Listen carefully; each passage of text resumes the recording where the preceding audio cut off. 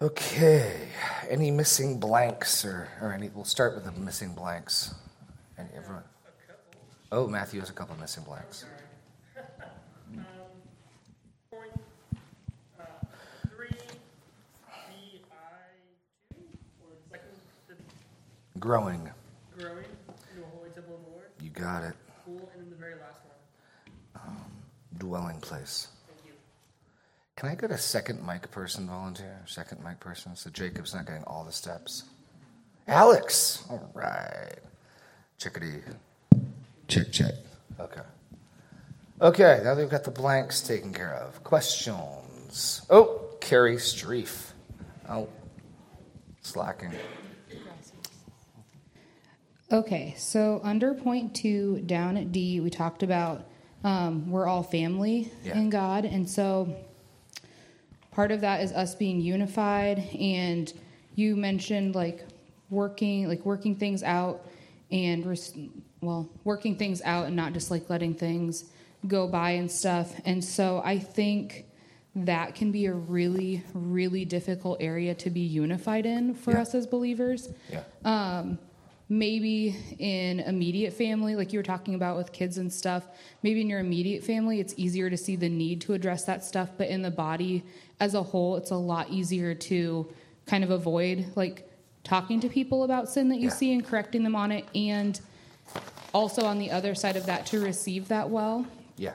So I think either talking about like what distracts us from doing that, or like what do we do to like grow in both of those sides, in understanding that part of our calling is to go to other people and like address sin that we see, or like reconcile ourselves to them. Also understanding that part of our job in the body is to receive people well when they come to us with that. Okay, there's a lot there. I have, you can tell I've got a lot of feelings. Let me take a swing at some of that. And it's important, like I said, it's not just family, because I've got extended family that don't live in my home. And so the real emphasis, I think we get the necessity of maintaining the unity is a house divided can't stand. If we're in the same household, if my children are quarreling and fighting with each other for months on end, that doesn't work. It's a non-starter. And so we need to, Paul's going to tell us to work. I mean, turn to Ephesians 4, where he actually does just that. Like I'm saying, he's laying the foundation in chapter 2 for what he's going to say in application in chapter 4. And so,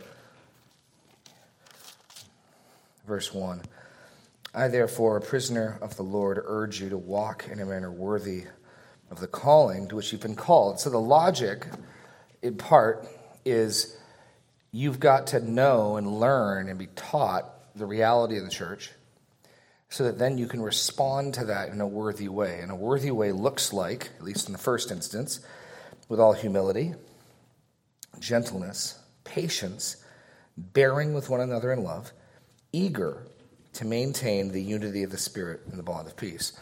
And we have a hard enough time doing that reluctantly, but he wants us to be eager to maintain the unity of the Spirit in the bond of peace. And then he reminds us again of these realities, because there's one body and one Spirit, just as you were called in one hope that belongs to your call, one Lord, one faith, one baptism, one God and Father over all, who is Father of all, who is over all and through all and in all. Right? So there's the command and the foundation of our unity. And the temptation is, especially in the West, where there's churches on every corner. I mean, this is a much more pressing reality when there's the church in Ephesus. And so if there's conflict between members of the church at Ephesus, there's nowhere to go unless you leave Ephesus. You can't say, well, I'm going to go down to First Baptist down the street later. You got to either work through things or endure the conflict. So one of the problems we have back with our consumer mentality is, dude, we got a church for you of every shape and size and time and music style and everything. And there are theological differences for churches. There are cultural differences. There are purely preferential differences. Some churches have multiple services with different styles of music. No different theology, purely different aesthetics and different issues.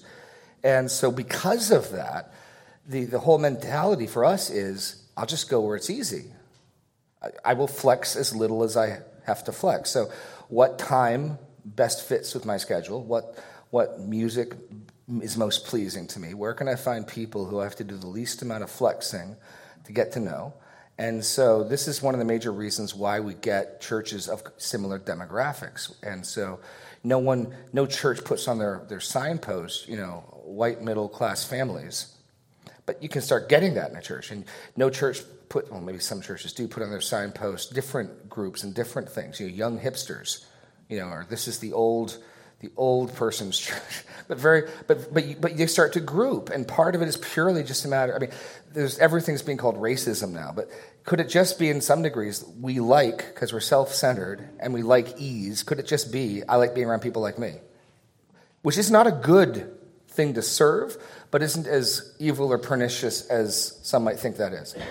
So because of that type of plurality of options, I can really avoid dealing with things. I can just go someplace else.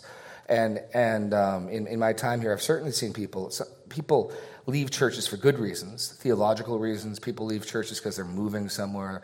Or I've had people leave churches because they want to get more plugged in and there's a church close to them. Those are great reasons. People also leave churches because someone offended them, because someone was rude to them, because somebody commented on something they didn't like. And we can do all those things. And part of getting back to Paul's emphasis and why I'm laboring, that's why it took 4 weeks to go through this second contrast, is because Paul isn't going to call on us to act on it in chapter 4 until he's taught on it in chapter 2. And if you remember back in chapter 2, he's saying, before even that, I'm praying. Go back to chapter 1, right? Because here's the flow of his reasoning. You got a healthy, growing church that he planted, and he prays. Verse 15, for this reason, because I have heard of your faith in the Lord Jesus and your love towards all the saints, I do not cease to give thanks. So this isn't just a one-off prayer request. This is Paul's consistent prayer for them, that the God of our Lord Jesus Christ, the Father of glory, may give you the spirit of wisdom and revelation in the knowledge of him, having the eyes of your hearts enlightened, that you may know what is the hope to which he has called you. So he wants God, through his Spirit, to give them power to know something. And then the three somethings are, what are the riches of his glorious inheritance in the saints? And what is the immeasurable greatness, and what is the hope of his calling? And what is the immeasurable greatness of his power towards us who believe? So to summarize that, I'm praying that God would supernaturally enable you to understand what he's done for you. Then he proceeds to tell us what he's done for us. It's almost like, I'm praying that God will help you understand what I'm about to write in chapter 2.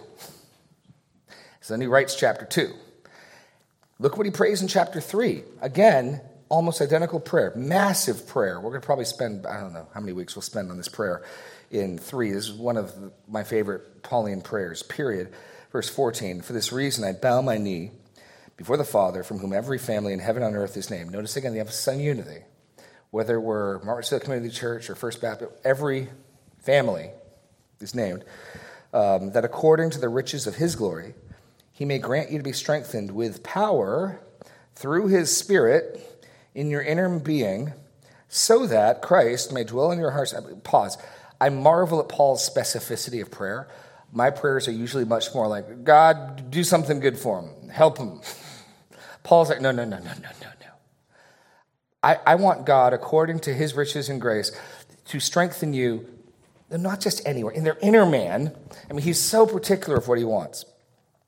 So that Christ may dwell in your hearts through faith, that you, being rooted and grounded in love, may have strength to, comprehend. We're back to understanding things again. That big, long introductory clause is, I'm praying for you to understand, comprehend things. What does he want us to comprehend? With all the saints, what is the breadth, the length, the height, and the depth, to know the love of Christ that surpasses knowledge.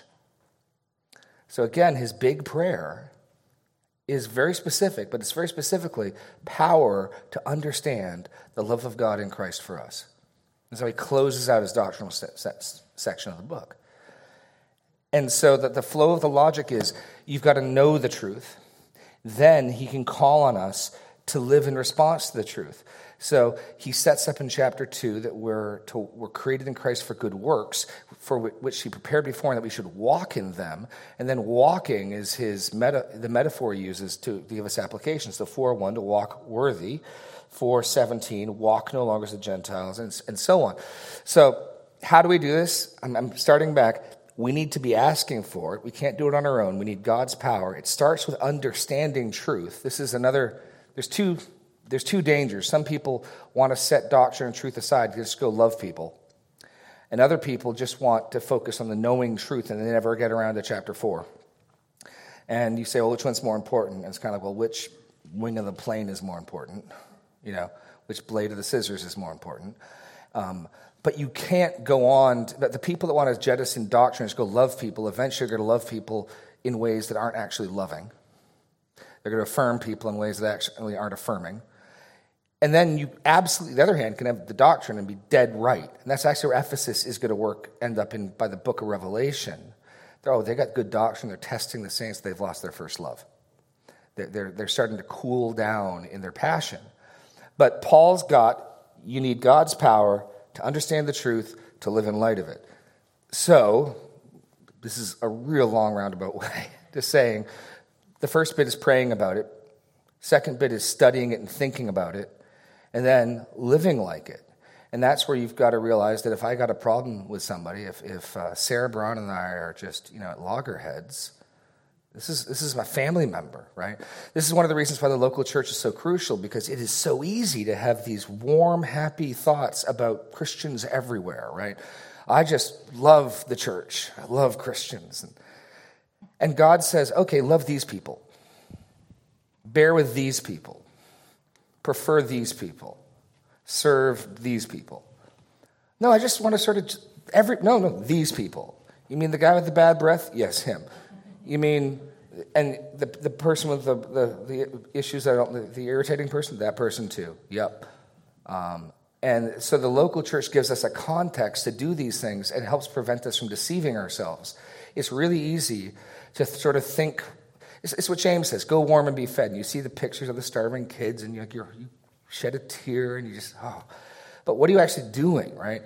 So here in the local church, we get a real context of people that don't just get to pick. Now, the danger is, especially the bigger the church gets, that I can just pick, and I'll just hang out and do the one another's with my hand-picked group of people who are, surprise, surprise, just like me. They share my interests, they're about my age, they have the same things going on in their life, and that's great. There's nothing wrong with having friends who share your interests, but in the same way, we ought to be having an eye out for the prayer requests earlier, those who are hurting, those who are alone, those who are weeping with those who weep and rejoicing with those who rejoice. That's only going to happen as we apprehend and understand the truth and as we're being purposeful. If we just default to what comes natural is I'll go hang out with the people that please me to hang out with. And generally what I'm pleased by is not a lot of work, right? I mean, fair enough. There's nothing sinful in that. And as I measure and meter out who I spend time with and where I'm doing things, I meter out. There's some times and people I spend time with that is more to minister to me and refresh me, and other times that are going to be more costly on my end, right? If you're wondering which one you are, I'm not going to tell. No, but we all know what that's like, right? There are people I spend time with that I'm looking, it'll be refreshing. I'm looking to be ministered to. I'm looking to be encouraged. And there are people I spend time with that I'm probably going to be doing more encouraging. I'm going to be doing more bearing with, right? And they're both important because God has put us here to do both. I need to be built up and I need to build up. And so do you. And so if we're thinking this and if we're getting Paul's emphasis, then it's going to intentionally shift our time. It's praying for God, give me the wisdom to know how much time to spend doing things, between dividing up work and family and church and other interests. And then amongst that, how much time to divide up among those people that I'm happy to spend time with. If you said you get an hour to spend time with whoever you want, these are the people I'd pick. But also to develop relationships and spend time with people that I'm not that way with. To get to know them better because they're family. They're part of this household. And especially to realize the priority. Go to Leviticus 19. Oh, dear. It's just tea, but still. Party foul. There's a reason why this is the second greatest commandment. The first greatest commandment is what? Love the Lord your God with all your heart, with all your soul, all your might. The second is like unto it, which is what? Love your neighbors yourself. Leviticus 19. And in its original context, Leviticus 19 has the second greatest commandment. And I want you to notice what it's put in contrast with. It's one of these put-off, put-ons. Don't do this, do this. And that helps shed some light as to what it means. Okay? So Leviticus 19. Let's 17. Verse 9 is the start of that bigger section. And it's a variety of commandments. But we got a section, because a lot of the sections are capped off by I am the Lord. So you see the end of verse 10, I am the Lord your God. The end of verse 12, I am the Lord. The end of verse 14, I am the Lord. 16, I am the Lord. And then 18 is going to end, I am the Lord. So 17 and 18 are a subunit in between I am the Lord's. So let's look at this subunit that contains love your neighbor as yourself. What shall I not do? You shall not hate your brother in your heart. What shall I do? But you shall reason frankly with your neighbor, lest you incur sin because of him. So right off the bat, don't hate, go talk to him. Which assumes there's not a third option. Well, what if I just do neither? Let's keep going. Lest you incur sin because of him. You shall not take vengeance or bear a grudge. And I think he's describing here two types of hatred. And again, we think of hatred as though I want you to die. That's not biblically, I think, what hatred is. I think that's closer to murder. That wrath, that fury, is more akin to the sin of murder than it is hatred. If you remember in the parable of the Good Samaritan, the Good Samaritan's a picture of what it means to love your neighbors yourself. What, do the other two guys who walk by want the guy beaten to die? Do they growl at him and get mad at him? What do? They just don't have time to help him. They walk on by. They got important things to do. They get dirty. You get blood on you. I'm a priest. I'm going up to Jerusalem. I got to do the temple worship. I might get unclean. Hatred, I think, biblically, is simply not loving someone with a care to help him out. I can't be bothered.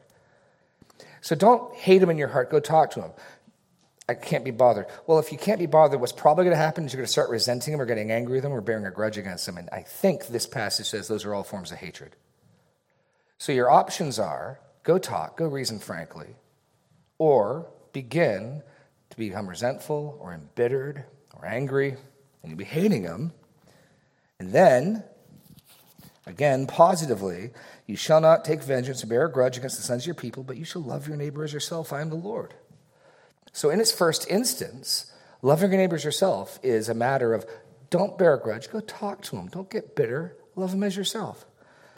Which I am not at all surprised is one of the hardest things for us to do. Loving your neighbor as yourself is not easy. It's the second greatest commandment for a reason. It is hard. And it's absolutely tempting to think, man, if I sit down and try to talk to Sarah, sorry, Sarah, I'm just picking on you. Sarah she's just going to get angry and yell at me and whatever. I just forget it. I'm not going to deal with it. I'll hang out with some other people. Well, okay. Now I'm hating Sarah. And in Paul's economy, now I'm not maintaining the unity of the Spirit. Now I'm basically the work that God did and what Christ accomplished on the cross, I'm willing to see it undone. I'm willing to see it fall apart. Go to John 17. This is not just a big issue for Paul. This is a big issue for Jesus. This is Jesus' big prayer, what's oftentimes called his high priestly prayer. John 17, the night before he's arrested, hours before he's arrested. And Jesus prays in three sections. First, he prays for himself in the first 5 verses. Then, starting in verse 6, he prays for the 12, or the 11 specifically. Then, starting in verse 20, he prays for us. He prays for all of his sheep. I want to pick it up in 20. I do not ask for these only, but also for those who will believe in me through their word, that they may be one. Okay, how one are we? I mean, we're all in this room, right? Just as you, Father, are in me and I in you. Oh, that level of oneness. That they may also be in us, so that the world may believe that you have sent me. Oh, wow. The testimony of the church and the world believing in Jesus is tied to the church's unity. Oh, this might explain why it's a big deal for Paul. The glory that you've given me, I have given to them, that they may be one, even as we are one. I in them, you in me, that they may become perfectly one, so that the world may know that you have sent me. Again, the ultimate goal of this oneness, which is supposed to be supernatural. Again, the world is not going to be impressed when a bunch of people who share the same interests hang out together. They are going to be impressed when Jew and Greek, slave and free, young and old, have a tender love for each other. That's not going to make as much sense. That is going to make people say, wow, what's going on here? There's nothing impressive. There's nothing wrong with having friends that share your interests. There's just nothing impressive about it. I mean, Jesus says, don't even the Gentiles do the same thing? They invite you to your house, you invite them to your house, like tit for tat. Okay, there's nothing remarkable about that. Nothing wrong with that. Nothing remarkable about that. I don't expect the world watching to go, whoa, Jesus must truly be sent from God if they can live that way. But that's what Jesus is saying. The outcome of our oneness will be, I and them, you and me, that they may become perfectly one, so that the world may know that you have sent me and loved them even as you loved me. Father, I desire that they also, whom you have given me, may be with me where I am to see my glory that you have given me before, because you loved me before the foundation of the world. O righteous Father, even though the world does not know you, I know you, and these know that you have sent me. I have made known to them your name. I will continue to make it known. The love with which you have loved me may be in them, and I in them. Which means, if Jesus is to be taken seriously, there's no room for what I hear on occasion, which is, well, I love him, but I don't like him. Try fitting that into your intra-Trinitarian relationships. Because my unity with you all and yours with me is meant to imitate the unity in the Trinity. So try fitting I love but don't like you into that. And it's unacceptable. Now, if what you're saying by I love but I don't like him is an admission of weakness and I need to do something about it, and yeah, I definitely need to spend more time with Matthew because I love but don't like him. You know, if that's what you mean when you say it, great, but I'll sometimes hear it as though, like, well, what do? That's life. Like, you hear Jesus' prayer and you get up and you act on it. That's what you do. You pray and you ask God for strength to believe and act upon these things. But no, our unity and our real unity as a body is absolutely imperative. Paul's telling us what great lengths God went to attain it. In his flesh, he abolished the dividing wall of the law to make within himself one new man, to unify us together to the Father. And in so doing, giving us both access to the Father through him in one Spirit, so that together we're citizens, and together we're family, and together we're a temple to God. So, finally, this is one long answer, I know, Carrie. You said it right over the plate. That's a sports analogy. And that's got to become captivating to us. These types of truths have to become real to us. And then you've got to do what my wife does to me, which is if my wife picks up on me having a negative attitude towards someone, she will say to me, sounds like you need to go talk to them. Because Leviticus 19 and loving your neighbor as yourself, she's got a hold of. And so when she catches me, I don't always catch myself. This is, again, why we need each other. If she catches me saying, hey, Sarah Braun, which Sarah happens with, no, I'm just joking. Sounds like you need to go talk to him. You know, Daniel will sometimes, if we're talking, I think you need to go talk, or vice versa. And these are good checks. Because in the first instance, the early church is meeting in houses. These are people sharing the Lord's table together side by side. It would be much harder to sustain prolonged friction and lack of unity in those contexts. It's a lot easier in bigger churches where you can pick, even within the church, a different ABF, a different seating zone in the church, right? We get different time and seating zones and stuff, right? And so we're going to move over here to the north side, and so even within that, we can be mobile and avoid people and whatever. But if we catch a vision, it's got to come basically, instead of guilting people into it, I think it's got to come from a vision of let the Lord Jesus receive the reward for which he suffered. He purchased and intended to create and has created a new man. Who am I to say, well, that's not that important? I got more important things to worry about. Strive, being eager to maintain the unity of the Spirit. I'm eager to serve my own interests and do what I want, honestly. Jesus, high priestly prayer. Father, yeah, Jesus, don't be so extreme. I got other things to do. I mean, you got to get a vision for this so you're excited about it. Otherwise, it will just be browbeating. You're like, okay, how many people I don't like do I have to hang out with? Okay, that's not the way you come at this. You come at this starting to get a vision, getting excited for what Jesus is excited about, what Paul's excited about, and then saying, okay, Lord, I want to start moving this forward an inch at a time. It's got to come from that zeal and that excitement and not from browbeating. And so that zeal and that excitement is working backwards only to come from meditating on, understanding these realities, and that's only going to bear fruit if we're praying about it. So that is my 20-minute answer to your question, Carrie. And Joanna's got a follow-up. Here we go.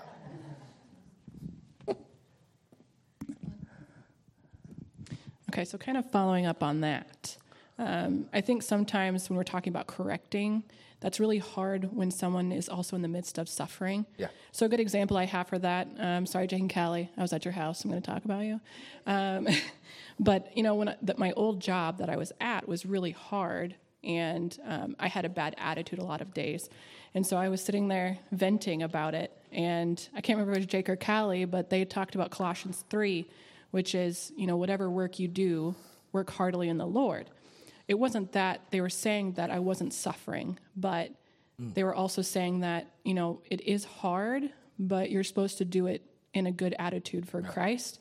Right. And I think that's really hard to recognize sometimes when it's anxiety or something a little bit deeper and more hidden. Right. So how do you kind of pull that out of people as you're talking with them and still lovingly discuss, hey, I recognize this is a deep suffering, but you're really being driven by anxiety and you're not pointing to Christ in your life? We are going to talk about the difference between empathy and sympathy. So there's an important thing here. On the one hand, suffering with people who suffer. And there's two extremes that we need to avoid. On the one hand is the extreme that says, unless I think your suffering is 100% pure, righteous, and holy, I dare not encourage you in it, lest I encourage whatever part of that I think is your fault or you're responsible for. That's one danger, right? So I can pray and weep with you if you're being persecuted for being a Christian, but if I think in any way you've played a part in this, I dare not. That's wrong, right? So even if somebody has destroyed their life through drink or drugs, and you can see a lot of responsibility, that's got to be awful for them. And we need to be able to say, man, let's just use examples. Even if you show up and your thumb is mangled because you've been hitting it with a hammer, you're like, man, my thumb sure hurts a lot. Even I can, like, man, that's got to hurt, right? So on the one side, we need to show sympathy, to suffer with people. Even when we can think, man, I think to some degree you're suffering, in your case, maybe because you've got a wrong attitude about work. That doesn't mean work isn't difficult. There's probably a reason you've stumbled over this thing at work. It's probably a trial. And even if you're failing that trial to some degree, there's suffering there, right? And so we can weep with those who weep. We can sympathize with. Now, the other extreme danger is what, and this is a gross oversimplification, I'd call empathy, which is to just leave it there. Because, of course, you're not going to offend anybody when man, I'm so sorry. That's really hard. That must be, I can't believe it. And you just leave it there. Now, there's some wisdom in that. Job's friends, for 7 days, just sit there and suffer with Job. And they start giving counsel, and their counsel isn't righteous, and so it's bad, right? But on the other side, if we're caring for each other, we are eventually going to try to speak encouraging words to each other, spur each other on to love and good deeds. Go to Hebrews 10. This is, I don't know how much. Here, I'll give this gets back to your question. How do you do this? Before you come to church, pray and prepare to fulfill Hebrews 10, okay? Because Hebrews 10 doesn't just tell us to do it, but to give thought to how to do it. Don't miss the little details. So Hebrews 10 says, there's 3 let us's. I'll start in verse 19. 19, he's going to give us the ground, 2 grounds, since, and then we're going to get a since, and then because of these 2 senses, because of these 2 realities, there's 3 let us do these things that flow out of it. So, since we have confidence to enter the holy places by the blood of Jesus, by the new and living way that he opened for us through the curtain, that is, through his flesh. And since we have a great high priest, so we've got open access, and in the throne room, there's a great high priest praying for us. That's, in short, what he's saying. Because we can enter in, and because when we enter in, Jesus is there interceding for us, since we have a great high priest over the house of God, let us draw near with a true heart and full assurance of faith, with our hearts sprinkled clean from an evil conscience and our bodies washed with pure water. Let us hold fast the confession of our hope without wavering, for he who promises faithful. And let us consider how to stir up one another to love and good works, not neglecting to meet together, as is the habit of some, but encouraging one another, and all the more as you see the day drawing near. So understand the command isn't just to encourage one another, it's to give thought to it. And it's connected with our weekly assemblies, which means really, if we're obeying Hebrews 10, you're spending some time on Sunday morning or Saturday evening thinking, man, I know Joanna's having a hard time at work. How can I encourage her? And I think that's where you're going to get the wisdom to meter out sympathy and encouragement with, but I think in that suffering, Christ is calling you to serve not as a man pleaser, but doing it heartily unto the Lord, and finding a way to fit that in. That's the challenge, because that's where eventually you can offend someone. If you just stay in the sympathy side of, man, I'm sorry, if that's all you'll never offend anyone there, or you'll be hard pressed to offend someone there. If you skip over that, this is my temptation, because I'm a fixer, and I know I studied the Bible. I got a verse for you. The person's not even done telling you how bad work is. I got this. If you open your Bible to, and so I've got to be careful myself of making. Hold on. Make sure they've been heard. Make sure I understand what they're saying. Trying to emphasize some level of sympathy, and then say, hey, I think maybe there's some truth that can help. But we got to give thought to that. If the plan is I'm just going to shoot from the hip and play it as I go, well, that's not what Hebrews is calling us to do, and that might be why we wimp out, because, well, I don't want to offend them, and I haven't given any thought to how I'm going to say this, so I'm not going to say anything. Right? But no, absolutely we need to do that. And there's a skill in that. And based on how I know people, I can be much more blunt with somebody, Daniel and I working side by side, than somebody I don't know as well, or somebody who might be more fragile. There's a mistake in thinking we answer people all the same way. So 2 Thessalonians talks about encouraging the faint-hearted, helping the weak. I'm bungling it. Hold on. Let's just go there. If you can't quote it. Hey, Pastor Jeremy? Yes. Actually, it's. I was just going to comment on it. It's 1 Thessalonians. 1 Thessalonians. Thank you, Ken. It's 1 Thessalonians chapter 5, 14. There it is. Just read it for me. Do you want me to comment first, or are you going to go first? Just read it. Just read it. Okay. And we urge you, brothers, admonish the idle, encourage the faint-hearted, help the weak, be patient with them all. And I was just going to comment on kind of what you were saying. When you're counseling people, people are not all the same. People are not all the same. And if you have a formula, okay, this is what's wrong, this is what you need, this is, because everybody's different. He says, admonish the idle. That's pretty harsh. Yeah. Somebody needs, straight out of the double-barrel shotgun, encourage the faint-hearted, help the weak. That's a whole different. Right. And the last of all, most important, be patient with them all. Right. Yeah, don't rush to quick judgments. I mean, I'm going to, that's right where I was going, Carol. Am I dealing with the idle? I might need to take a more direct, like, hey, and that's usually, I think, where people know what they're doing is wrong. Like, usually people know lying's wrong, so you don't need to, can we do a Bible study on lying? Now, sometimes there is lying we don't know is wrong, because what you're dealing with is exaggeration or half-truths, and so maybe there is some teaching that needs to take place. But I think you can kind of directly just be like, that's not true. Well, sometimes, right? But I don't want to treat the faint-hearted as though they're the idle. You dumb goat. How do you not know about Melchizedek and his high priesthood? Right? I don't call people dumb goats, but I was just trying to, yeah. Personally attacked right now because my family raises goats. Oh, okay. Well, if the shoe fits, so, no. I'm just teasing you, Matthew. Okay. So giving different, and sometimes we even mess up. Sometimes I'll measure something out and come out too strong for someone. Like, oh, I mean, look, we make mistakes. I mean, we've got to bear with each other. Like that probably sounded, I've said this on more than one occasion, that probably came across stronger than I intended. And we just work, we like a family muddle through it. There isn't like a magic key, like here's the script you use when you correct someone for grumbling at work. Pull out the step one.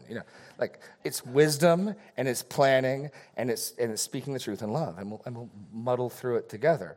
But no, we need to do that because the way to think about it. Here's the way I think about it. This gets back to loving, and we're almost out of time, so we'll close here. 2 questions. We'll get through ABF with 2 questions.